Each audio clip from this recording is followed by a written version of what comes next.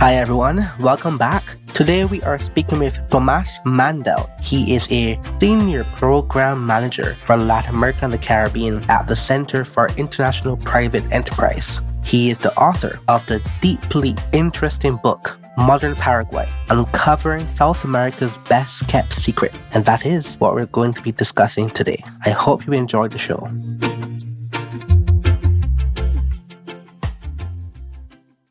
Hi, Tomás, and thank you so much for joining me today on the podcast.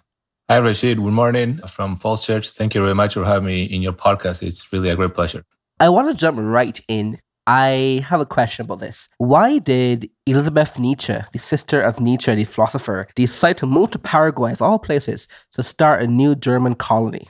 It's a good question. That's obviously goes into her internal thinking that I don't know, but she married a white supremacist. And in that period in Europe, especially in Germany, even before the First World War, there was a lot of thinking and talking about the Aryan race and how the white people were different from the rest and they were in some way under threat in Europe and in Germany. So there were a lot of different projects all across the globe, not only in Paraguay, to start anew. So create new communities or cities of only Aryan people. Part of that effort was what brought Nietzsche's sister to Paraguay in a project that didn't last very long. As I explained in my book, the leader ended up committing suicide in Paraguay. And to this day, the little town is called Nueva Germania in Paraguay still exists, but it's very much not, obviously, thankfully, not along the lines of the founders.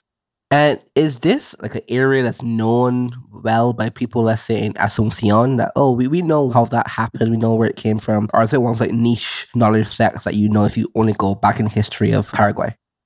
Not the average citizen, not at all. And in general, it is something I explained in the book too, that there's a disconnect between the sort of what the perception of Paraguay is among Spanish speakers and Latin Americans and what the perception of Paraguay is among English speakers and people mostly in the US and Europe. And for the latter, the perception is that Paraguay is some sort of rescue center for refugees from Germany, for Nazis, and so on and so forth. Part of that narrative that the Nietzsche experience, Nietzsche's sister experience in Paraguay is similar in that, of course, they went to Paraguay, that's where all the Nazis go. But in the book, I show that that's not really the case. There were other countries in South America that welcome many more Nazis than Paraguay. And like I said, if you ask a regular average Paraguayan about Nazis, they probably know some story here and there, but it's not part of their main narrative or what the perception of their country is to the world, basically. You had a very interesting description of some of the informal economy and informal entrepreneurship in Paraguay. How well do you think the Curcinarios would perform in Hanoi? Paraguay is something that is very similar to other Latin American countries where informality, it's pretty large. It's depending on the country where on average, I don't know what the actual average, but it's about 50%. In Paraguay, depending on how you measure, it's 60%. There are other countries like Peru is 70%. So it's part of their daily life in Latin America, but it's obviously a case very similar in Africa and in Asia. And it's basically a result of a mix of bad laws, of slow economic growth that take people to do and start in enterprises and try to survive and pursue economic means to survive, basically. And that's the result. Paraguay, compared to other Latin American countries, this interesting thing is that it's a low tax country. Normally you see in Latin America, it's a high tax regime with a lot of regulations that usually tends to force people into the informal sector, either because they can afford taxes, they can afford to follow all the regulations, but that's not the case in Paraguay. But also in Paraguay, that as a result of a very recent transition from a very agricultural, rural-based population into a more urban population is still below the average in Paraguay, the percentage of people that live in cities compared to the rest of Latin America. But that in other countries too, where you see that transition from the countryside to the cities creates a lot of informal economic opportunities for people. And that's the only opportunity they have.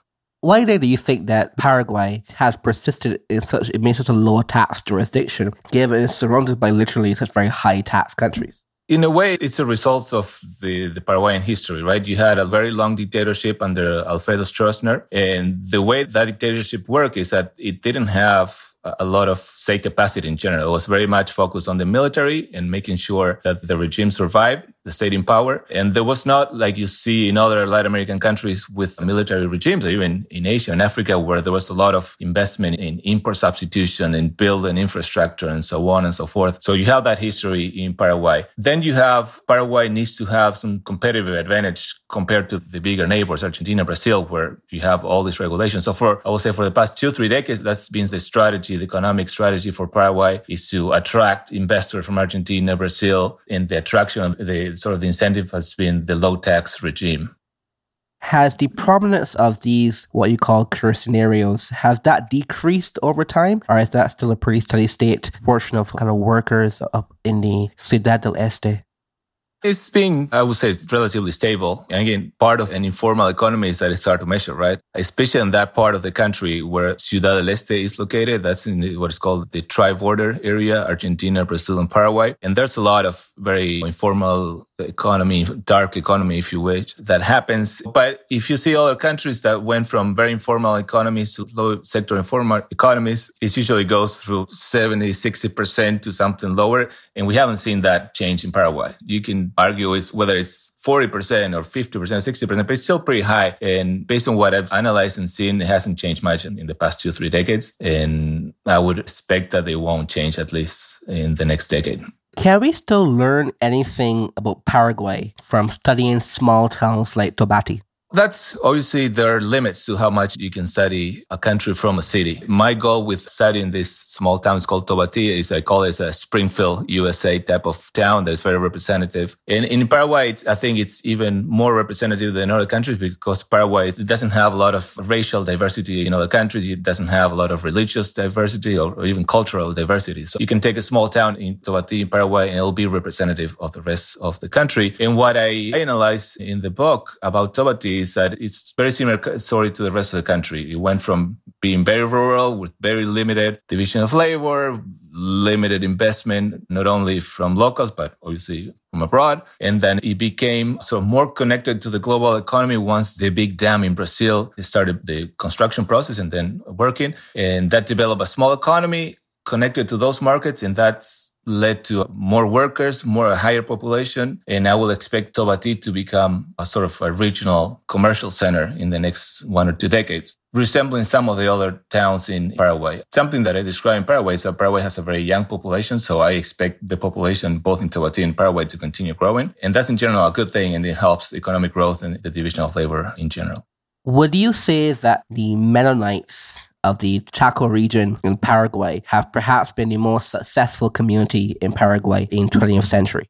Yeah, for me, it's a fascinating story, the story of the Mennonites in Paraguay. And it shows that we, international development experts, we like to say, okay, you need to follow this formula. You need to do A, B, and C, build a toad, this or that. But at the end of the day, it's mostly about human capital. And the Mennonites show that in Paraguay, where they moved mostly in between the First and Second World War to Paraguay, because they were looking for a place that would allow them to have complete autonomy in terms of religious beliefs, in terms of capacity to operate as the religion calls them to do. And they went to probably one of the most difficult places on earth. It's the Chaco region of Paraguay on the west side. It's very dry. It's very hard to grow anything, especially imagine in those circumstances in between First and the Second World War, the lack of technologies that we have right now. You can think of any challenges you can throw at the group of human people. And the Mennonites in Paraguay, the early Mennonites, faced those challenges and they survived. Not only survived, but currently they have if you measure the highest income per capita in country with levels compared to what in Europe, we're talking about $50,000 to $60,000 a year. And they're very different from the rest of the countries. It's a very loaded, obviously, issue because it involves culture, involves the ethnic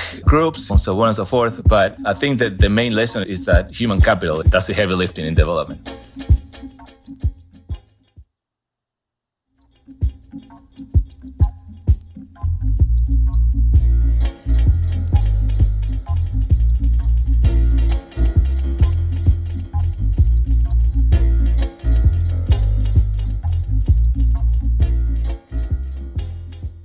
So Paraguay ranks the highest when it comes to the gender ratio skewed to women in Latin America. I'm wondering if you think that has any potential drawbacks or potential extra benefits that Paraguay would get compared to other Latin American countries.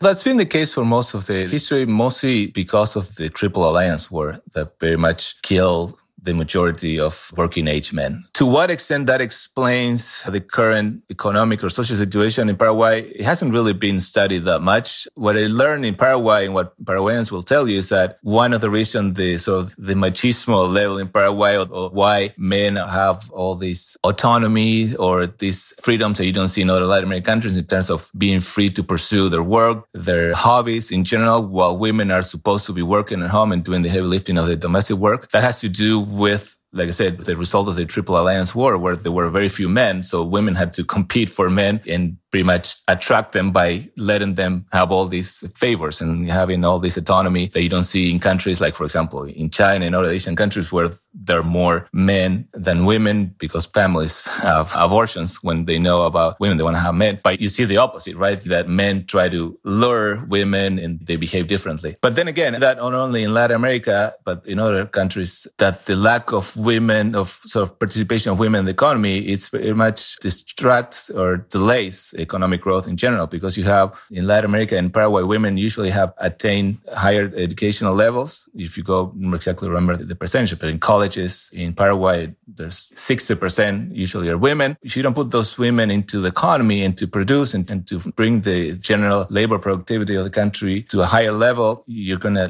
delay your economic development if you keep them at home working on domestic chores. So I find particularly curious about Paraguay is still a formal diplomatic ally of Taiwan to this day, as the only country in South America, and it's also one of the 12 remaining such allies of Taiwan. Why does Paraguay, such a large country, still maintain such relations with Taiwan, given all the others are very small countries? Yeah, I would say right now, Paraguay is probably the biggest country in the world with relations with Taiwan. The origin of the bilateral relationship with Taiwan has to do with the Stroessner dictatorship and the sort of the anti-communist fight or the campaign during the Cold War. And that then it evolved when Paraguay became a democracy or started having election in 1989. It's not an ideological, obviously. In Paraguay, really don't care about communism, but it became a sort of something that is part of the Colorado Party, the party that dominates politics in Paraguay. That relationship with Taiwan as in opposition to China. Again, because of the origin was the fight against communism and so on and so forth. But the debate is pretty open right now in Paraguay about whether the country should break relationship and establish relationship with the People's Republic of China. And at the end of the day, it's an economic calculus, right? And in that sense, in the book, I said that it's not very clear which way is better for Paraguay. Paraguay already has a pretty strong economic relationship with continental China, the biggest importer of Paraguay. The imports from Paraguay are Chinese products, and Paraguay exports soybeans and cattle, not directly to China, but through other markets. Sometimes Argentinian companies or Uruguayan companies purchase Paraguayan commodities and then they re-export it. And in general, what we have seen in Latin America is that there's a lot of promises of establishing relationship with China in terms of investment, in terms of economic flows that usually don't turn out as promised. While on the other hand, Paraguay right now gets a lot of free money from Taiwan in terms of foreign aid and projects and so on and so forth. So yeah, I will say that in an ideal scenario, Paraguay will have a free trade agreement with the two biggest economies in the world, the US and China. And right now it doesn't. So it has to be a very pragmatic decision on the side of the Paraguayans. In the book, I said that it's not very clear or obvious that Paraguay needs to establish a relationship with China. So another curious thing about Paraguay, to me, coming from like a monetary economic perspective here, is Robert Triffin. When Robert Triffin essentially became the head of the Treasury Department at the time, had a Latin American office, and the IMF was moving into a new level of engagement in the world. And Robert Triffin and people in his team decided that the standard, call it more British ideas of monetary policy and economic growth were no longer applicable, and it had a more like interventionist use of monetary policy to get going. And the first country which he and the IMF and the Treasury deployed these new strategies was Paraguay, which I only learned very recently. And I'm curious how you think that actually, if you had to run a counterfactual, how that impacted the growth and macro stability of Paraguay since 1950s. I mean, the counterfactual, it's, I would say, pretty straightforward if you look at the neighbors, right? If you look at Argentina, if you look at other Latin American countries, inflation has always been the problem. And you see what happens in other countries that change to dollarize, like Ecuador, El Salvador, Panama. They've responded to bouts of really high inflation. And so monetary policy in general, Latin America has always been an issue, a problem, and they've tested everything there is to test. Paraguay, on the other hand, has been a success story, and a lot has to do with the advice that it got from Triffin and from other advisors. And to this day, the Central Bank of Paraguay, I would say, is the better run government agency in the whole country. And the Guarani, the currency of Paraguay, has been the most stable currency in the region. Typically in Argentina and Brazil, in the past 2 or 3 decades, they have to cut zeros from their bills and create new currencies. Paraguay has not done that. So it's been really successful. And that also at the same time shows you the limits of good monetary policy. Monetary policy, it's one element of the development strategy, and Paraguay has done really well in that sense. But yeah, I will say the counterfactual is pretty clear if you look at what the neighbors have done. And that in the elections in Argentina right now with Milei, the main conversation or one of the main policy prescriptions is to dollarize. And it's still an important issue. And when internal conversations, when sometimes 1 or 2 drinks, people talk about the future of Mercosur, the trade agreement between Argentina, Brazil, Paraguay, and Uruguay. If there was ever going to be a common currency, it should be the Paraguayan Guarani, and the central bank of the Mercosur should be in Asunción, because it's definitely the best run monetary policy of the 4 countries. Do you think it would benefit the financial integration of Paraguay into the world economy if it was actually dollarized like Panama? I'm not sure, actually. Paraguay is not very connected to the global economy as Panama is, or even as Ecuador is. Like I said, Paraguay doesn't have free trade agreements with the 2 biggest economies. It has the main free trade agreement is with the Mercosur, and it's a very problematic, as you probably know, trade area with a lot of protectionism, a lot of regulations, and there's very little foreign direct investment. In Paraguay, it's a percentage of the economy. So I wouldn't recommend dollarizing, like I said, because Paraguay has a pretty good, stable monetary policy, and I don't see the benefits like you see it in Argentina. There obviously the stability that will bring immediately to Argentina of dollarizing is very clear, where in Paraguay it's not that clear. So you mentioned here and also in the book that the Central Bank and the Ministry of Finance in Paraguay are the most competent government agencies in the country. So the recently elected president that just took office this week, I believe, Santiago Peña, was a former director of the Central Bank. He also was the former Minister of Finance in Paraguay. Are you optimistic for his administration of Paraguay? Yes, I am optimistic because the foundations of Paraguay right now are in a good place. Like I said, it's an open economy with a young population, with a number of regulations in terms of tax policy and others that are open to the world economy, and that will, I would expect, high economic growth, regardless of who's the president. The current president is a very, like you said, he used to be Minister of Finance, is a sort of a technocrat, if you wish. And he's there because he's supported by the most powerful person in Paraguay, that is former President Horacio Cartes. So Horacio Cartes, the former president, put Santiago Peña, with his support, basically assure the election of Peña to the presidency. There are many things that can change. It's hard to predict if it's going to be a global pandemic or any other major crisis. So under normal circumstances, I would say Paraguay will probably do something similar to what's been doing in the past 10 years, hopefully remain in a sort of a curve of mid to low to high economic growth, and avoid some of the problems that you're seeing right now, for example, in Ecuador, with the influence of narco trafficking and narco money in politics, and how much that can delay other more pressing problems like in Paraguay in terms of education, in terms of access to health services, and obviously to attract more foreign direct investment.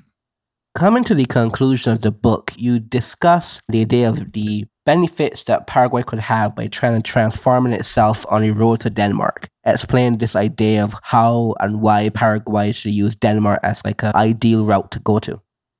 Yeah, I used Denmark because I didn't want to become too technical about what Paraguay needs to do in terms of international development and so on and so forth. So it's not an original idea. It's something that American economists on Land Pritchett developed to create a model of a successful country that is not aligned with any right or left wing ideology. It's more like if you want to become a successful country, you need to have a number of very basic stuff like Denmark has. You need to be able to provide some basic public services. You need to have some economic stability and economic growth. You need to be able to have a largely educated population and so on and so forth. But then also Francis Fukuyama in his book about the political origins of the state used that metaphor. I think it described what Paraguay needs to do. And again, it's complicated. It's not, like I said in the book, a roadmap, something you can copy and paste and do it, but it's mostly about very general guidelines in areas we need to work without getting into the more ideological conversation of trying to experiment with new ideas and so on and so forth. Because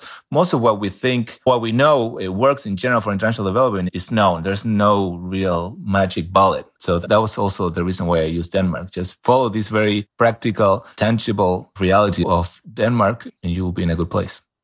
So if there's one thing that someone who is not familiar with Paraguay and Paraguay's growth story, what is one particular thing that you would want them to know firsthand?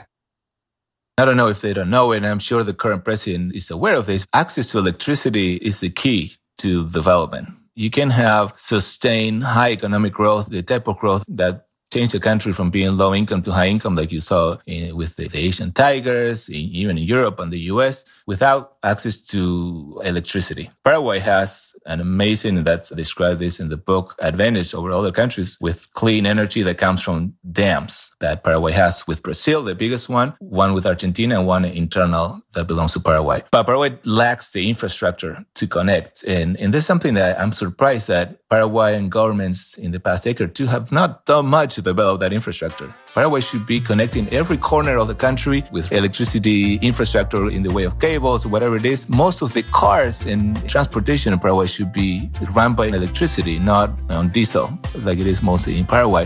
I don't know if the question you asked me if they knew this. I wish they would emphasize more this and work more on developing the electricity infrastructure so they can connect to this amazing resource that they have. Tomás, thank you so much for joining me on the podcast today. It was a great conversation. Thank you very much. It was a pleasure.